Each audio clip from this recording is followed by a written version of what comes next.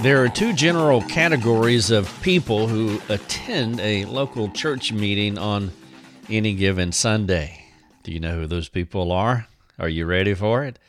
It's those who sin and admit it, and those who sin and are unwilling or are tentative about owning their sinfulness.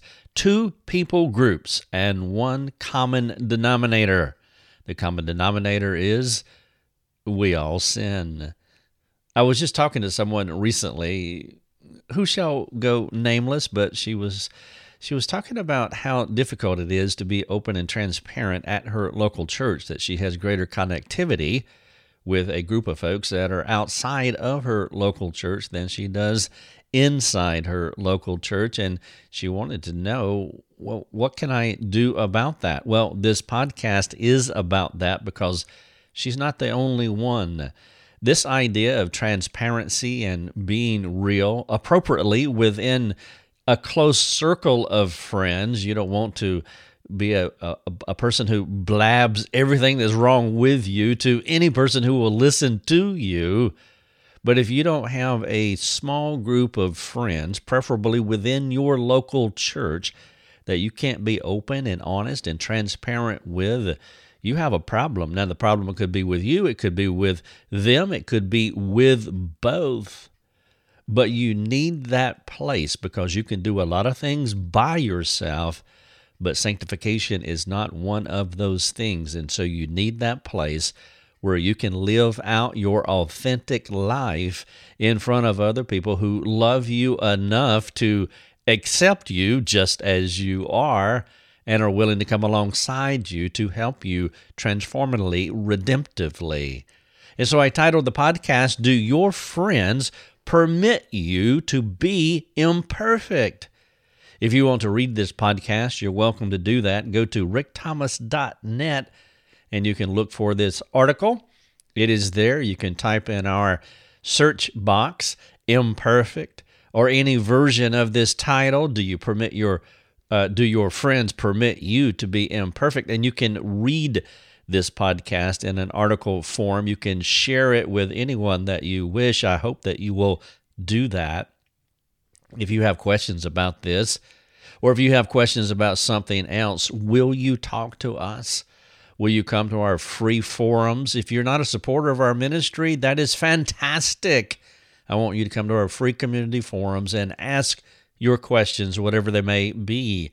If you are a supporter of our ministry, go to the private side of our site and ask your questions there. We want to serve you. We won't be able to do that if you don't ask. And so please come and let us serve you. I am Rick Thomas. You're listening to Your Daily Drive. Thank you so much for joining me for this podcast.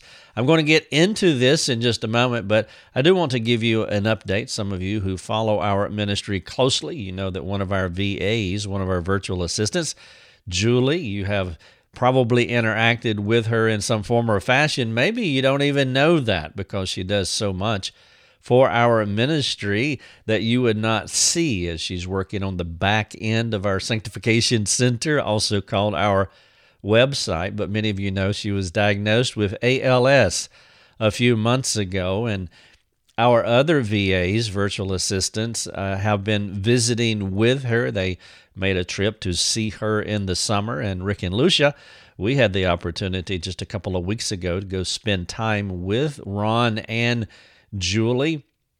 They live in Washington State, not about 30 minutes outside of Spokane, where there is, as far as the eye can see, this is farm country.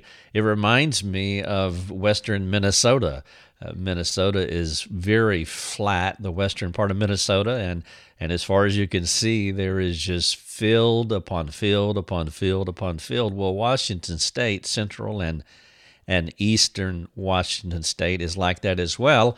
Not flat necessarily, they're rolling hills, but it is farm country, and Ron and Julie live right smack dab in the middle of it. I have a special fondness toward farmers everywhere. It is an impressive way, in my view, to make a living, and so I had a lot of opportunity to talk to Ron. He does listen to these podcast. So, Ron, if you're out there on that tractor somewhere, I hope you have a wonderful day and you get all of your plowing done, and I hope you have a wonderful crop, whatever that next crop will be. It is a hard job, and it's a remarkable career for all the farmers out there, and I just appreciate what they do. We benefit from them, obviously, and we need them, and I appreciate what Ron has dedicated his life to do. But Julie has been diagnosed with ALS, and she's doing well.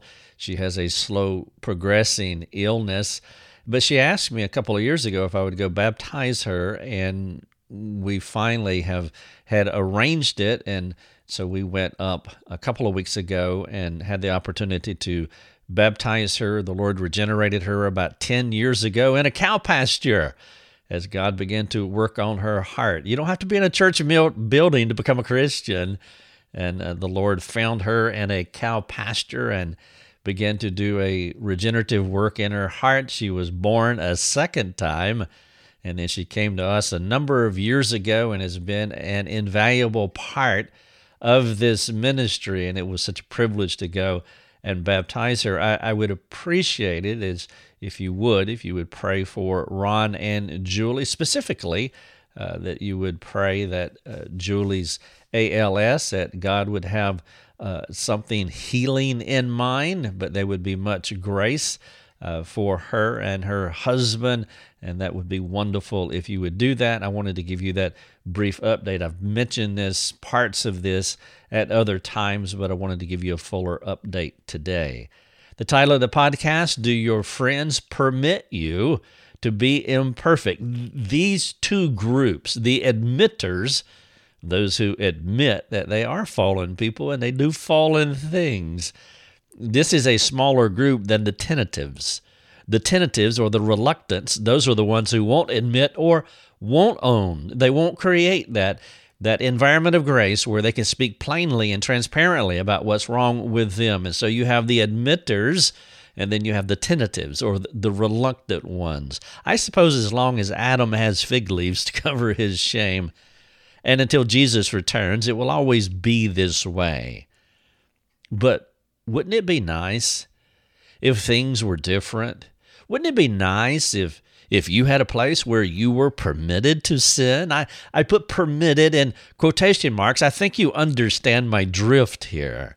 I'm not talking about just being dumb on purpose with no conscience whatsoever, but we need a place where we can wobble, where people are allowed to be themselves. Wouldn't it be nice if you had a group of friends who gave you the room to wobble, to fall, to make a mistake? Wouldn't it be nice to experience grace from others when you're imperfect? Now, perhaps you would not state it the way that I've said it here, but you do understand what I'm saying, right? Are you actively creating context of grace where people can be themselves, which is holy? People can be holy and unholy. We know that we can be unholy. Wouldn't you like to have a context of grace so you can be as you are, so you can help them change, so they can help you change? The truth is that we all live double lives to some degree. We can pursue holiness and sin in the same day, within the same hour, within the same minute. Our dilemma is not having a place or the relationships where we can live out the whole truth about our lives. If you cannot be who you are, you can never find the help that you need. If you cannot live in the transparent reality of who you are, the community of faith will not be able to know you, to assess you, and ultimately help you. One of the beautiful things about our forums that I have appreciated for the many years that we have had them is that it is a non-combative place. It is a non-critical place, a non-argumentative place. It's a place where people can come just as they are, say the things that they need to say, and receive the help without judgment, but with grace. Now, sometimes we say direct and difficult things to people, but it is a non-combative place. And we need our real-world relationships to be that way, at least a few of our close friends. The purpose of discipleship is to help a person grow into Christ-likeness. This good aim cannot happen if a person is unwilling to reveal his true self, or if his closest friends are reluctant to allow him to be his true self. I want to give you a few questions, and I want you to examine yourself as to whether you're living in this kind of grace with your friends. As you listen to this, now maybe you want to pull this aside and take a few extra moments outside of this podcast to reflectively think through these questions. I would love for you to do that. I would love for you to ask God to give you His perspective about you. There are 13 questions that I want to ask. Number 1, when you hear about someone sinning, do you tend to think redemptively or critically? Number 2, are you more apt to pray for the sinner or be neutral toward them? Number 3, are you more tempted to criticize and gossip when you hear about the failures of another person, or do you begin strategizing how to help the person redemptively? Number 4, do you give off that roll your eyes attitude when you hear about someone sinning again? Number 5, do you become impatient with people who disappoint you? Number 6, if someone does something wrong, are you willing to go to them to help them? Or do you go to someone else so you can talk about the struggler? Number 7, do you explore with your sinful friends, hoping to help them in their sanctification? Number 8, do you allow your friends to explore with you, you are appealing to them to help you in your sanctification? 9, are you more guarded or more open about your life? 10, are your friends allowed to sin around you without your judgment or condemnation? Number 11, are you allowed to sin around your friends? Number 12, are you more apt to admit your fruit than your faults? This is what Facebook is all about, isn't it? We present the better side of ourselves to anyone that would care to look or listen or read or watch. Are you more apt to admit your fruit than your faults? The last one, number 13, do you perceive people's problems as an inconvenience or as an opportunity? Now, as you have listened to this list, were your thoughts on yourself or on someone else? Were you thinking about yourself and how you need to change, or were you thinking about, oh man, I just wish my friends were like that. Yeah, my church is not like that. These people just won't do this. If you were thinking about someone else, you need to start over. Read it again, listen to it again, listen for yourself, because you've already missed the point. The temptation for some will be, quote, yeah, that's exactly how I feel. I wish my church was like this, end quote. Your first goal is to change yourself before you begin focusing on the failures of others. And so as you were listening to that list, those 13 questions that I asked you, where were your thoughts? On yourself or someone else? You've got to get this right. Start with the log in your eye. We must state the obvious here. I sin. And so do you. This testimony is why we have a gospel. Christ came for sinners. He pursues the unrighteous. The extent and quality of our progressive sanctification are dependent upon whether you believe these truths. The truths are, I sin, and so do you. This testimony is why we have the gospel. Christ came for sinners. He pursues the unrighteous. The extent and quality of your progressive sanctification are dependent upon whether you believe these truths. If you do believe them, the extent and quality of your sanctification are dependent upon your willingness to be honest about the real you while creating a context of grace so your friends can be honest about their lives too. Without mature, mutual, and reciprocal Christian relationships that have a high view of sin and grace, you will stunt your growth. You cannot isolate yourself from the body of Christ and be spiritually healthy. The world of close relationships in which you live needs to be acting redemptively in your life, or your spiritual growth will be damaged. As odd as it may sound to you, we Christians are notorious for living lies, concealing secrets about our real selves. The condition of Adam has more power over us than the freedom of Christ. Please don't mishear what I'm not saying. I hate sin. I don't give myself excuses to do it, but I must be who I am among my closest friends so they will know who I am so they can help me. If I sin against them and they become frustrated or put out because of my sin, they will not be in a position to help me. They cannot be frustrated with me because of my sin and help me through my sin at the same time. Their attitude toward me will determine how redemptively they will be able to minister to me. If I feel or experience their impatience or their frustration with me, the likelihood of me being open and honest with them the next time, it's going to be slim. I want to be able to be myself around people who allow me to be myself around them.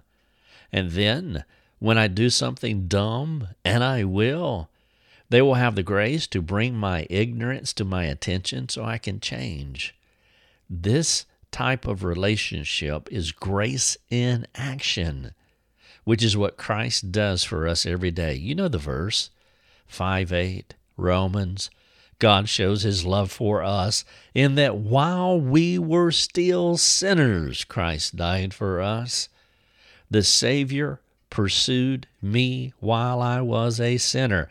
This doctrinal point is vital. The Savior will not wait for me to stop sinning before he helped me with my problems, but he chose to love me while I was a sinner man. How about you? Are you willing to exercise redemptive care while your friends and family are sinning? Or would you prefer they did not inconvenience you with their sinning? I understand this tension. It seems to me that my children pick the most inconvenient times to sin. Typically, when I'm ready to do something or go somewhere or I'm in the middle of something, that's when they choose to sin. It seems they never pick a good time to sin. Now, I'm not exactly sure when there is a good time to sin. When our close friends sin, we must choose to be like Christ. We must provide them room to fail. And when they do, it will be our cue to help them. In Matthew 9:13, Jesus said this, love this. He said, "For I came not to call the righteous, but sinners." My appeal here does raise an important point. Our attitude toward others reveals the kind of people we are looking for to be friends. Think about that for a moment. And let me read Matthew 9:13 again. Jesus did not come to call the righteous, but sinners. What kind of friends do you want surrounding you? Our attitude toward those that we want surrounding us reveal the kind of people that we're looking for to be our friends. Christ was looking for sinners. Are you looking for sinners? I hope so, because that's the only option you have. He was looking for sinners so he could redeem them. If you're not looking for sinners to cooperate with God, you cooperating with God in their redemption or their sanctification, when they do sin, you will be annoyed with them if you're not looking for them. I'm not suggesting that you allow me to be me without trying to change me. I'm not suggesting that you condone any of my sinfulness, my wickedness. That's not what I'm suggesting here. I'm appealing to you to allow me to be me so you can understand how to help me. If you don't allow me to be me, you'll never understand how to help me. That's one of the things that I appeal to those who come to me for counseling. Too often when people come to me, especially if they've been Christianized, the first thing they do is they start talking Christianese. They don't share what is really going on in their lives.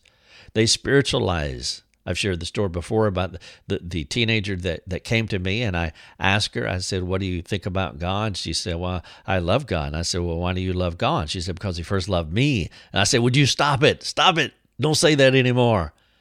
And she looked at me wide-eyed, and it's like, what? Why are you telling me to stop? I said, because you're quoting Scripture. I asked you if you love God. You said, yeah. I asked why. You said, because he first loved me. That's third grade flannel graph for you. You've heard that all your life. I know what the Bible says. Don't give me Bible answers. Tell me what you are thinking. She said, are you for real? I said, yeah. And then she told me what she thought about God, which was a far cry from what she parroted to me earlier. I'm not going to tell you what she said because she cursed. But when she did, I said, praise God. And I meant that because she was telling me exactly what she was thinking. Imagine if I let her go on saying, well, I love God because he first loved me, when she hated God in actuality. I would never be able to help her. If you do not let me be me by taking on a lousy attitude, if you take on a lousy attitude toward me when I do something dumb, I'll be tempted not to be me when I am around you. This young lady, she became herself when she was around me, and I was grateful. I didn't like where she was. I didn't like her attitude. I didn't like her word choices, but that was our starting point.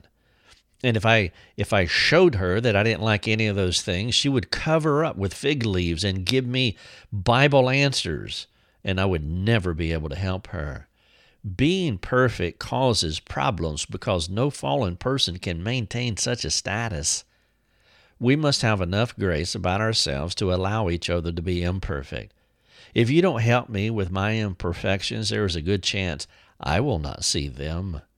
And if I don't see them, there's a good chance I will come to believe my highly edited version of myself, the person that I consider myself to be. If I am blind to my own blindness and I begin to accept that as my reality, I will never see who I really am, the person that you see me to be, but you never speak into my life.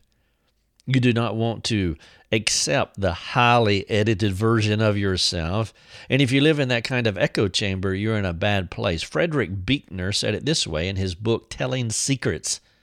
Quote, it is important to tell, at least from time to time, the secret of who we truly and fully are, because otherwise we run the risk of losing track of who we truly and fully are, and little by little come to accept instead the highly edited version which we put forth and hope that the world will find it more acceptable than the real thing. I need you to be honest with me. To do that, you have to give me room to be myself. It's hard enough to be honest without the sinful responses of others, but when others are condemning or judgmental or frustrated or inconvenienced when I sin, they will mute or marginalize the redemptive effect of God's gospel. A sinful response to the sin renders the community of grace as a negative influence in our lives. The church should be a community of grace that expects immoral behavior. When it happens, people are immediately mobilized to demonstrate the love of God toward the sinning Christian. In too many of our churches, the Christian does not live in this kind of practical grace.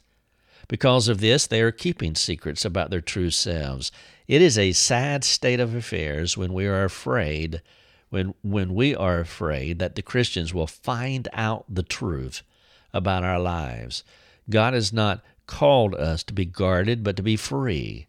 It is incumbent upon each one of us to create environments of grace where God's children can not only live in the freedom the Lord offers, but also live in the freedom the Lord's children provide.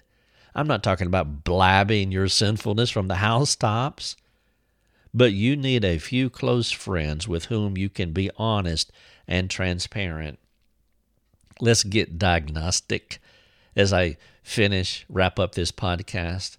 I want you to go back to the questions that I asked you earlier in this podcast. I'm not going to repeat them here. There are 13 of them.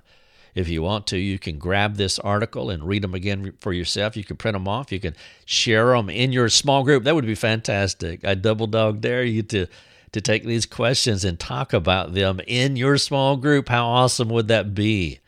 The article is, do your friends permit you to be imperfect?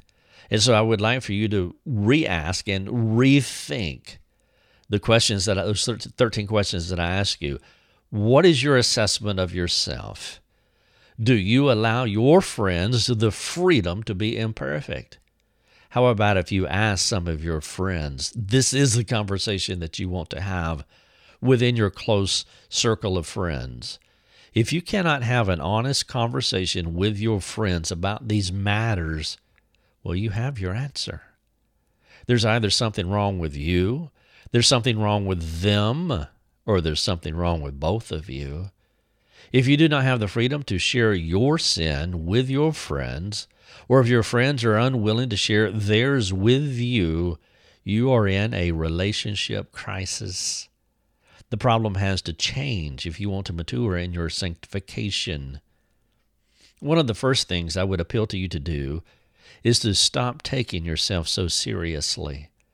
The gospel not only calls you to freedom, but it invites you to rest, part of which means experiencing release from the hypersensitivity about you and your life. I want to finish the podcast by sharing with you two of my all-time favorite quotes. I have shared them in other places, but they are appropriate here. I would encourage you to memorize them and make them your own. The first one comes from the book, A Gospel Primer. Here it is, a beautiful quote. It will serve you well. Quote, "If I wanted others to think highly of me, I would conceal the fact that a shameful slaughter of the perfect Son of God was required that I might be saved. But when I stand at the foot of the cross and am seen by others under the light of that cross, I am left uncomfortably exposed before their eyes. Indeed, the most humiliating gossip that could ever be whispered about me is blared from Golgotha's hill, and my self-righteous reputation is left in ruins in the wake of its revelations. With the worst facts about me thus exposed to the view of others, I find myself feeling that I truly have nothing left to hide." Milton Vincent from A Gospel Primer. This quote explores your functional understanding of the gospel and if it has a practical impact on your life. This second quote explores whether you have a high opinion of yourself. It is from Terry Linval from the book Surprised by Laughter, The Comic World of C.S. Lewis. Terry Linval said this, quote, "Laughter is a divine gift to the human who is humble. A proud man cannot laugh because he must watch his dignity. He cannot give himself over to the rocking and rolling of his belly. But a poor and happy man laughs heartedly because he gives no serious attention to his ego. Only the truly humble belong to this kingdom of divine laughter. Humor and humility should keep good company. Self-deprecating humor can be a healthy reminder that we are not the center of the universe, that humility is our proper posture before our fellow humans as well as before Almighty God." The title of the podcast, Do Your Friends Permit You to Be Imperfect? This is a strong call for all of us. Maybe we need to do things to impact our relationships redemptively. If you'd like to talk about this, please come. Ask your questions. Thank you so much for listening to the podcast. Your Daily Drive is a production of rickthomas.net, a global community that is seeking to live more productive and inspiring lives. If you'd like to learn more about our community, please go to rickthomas.net. rickthomas.net.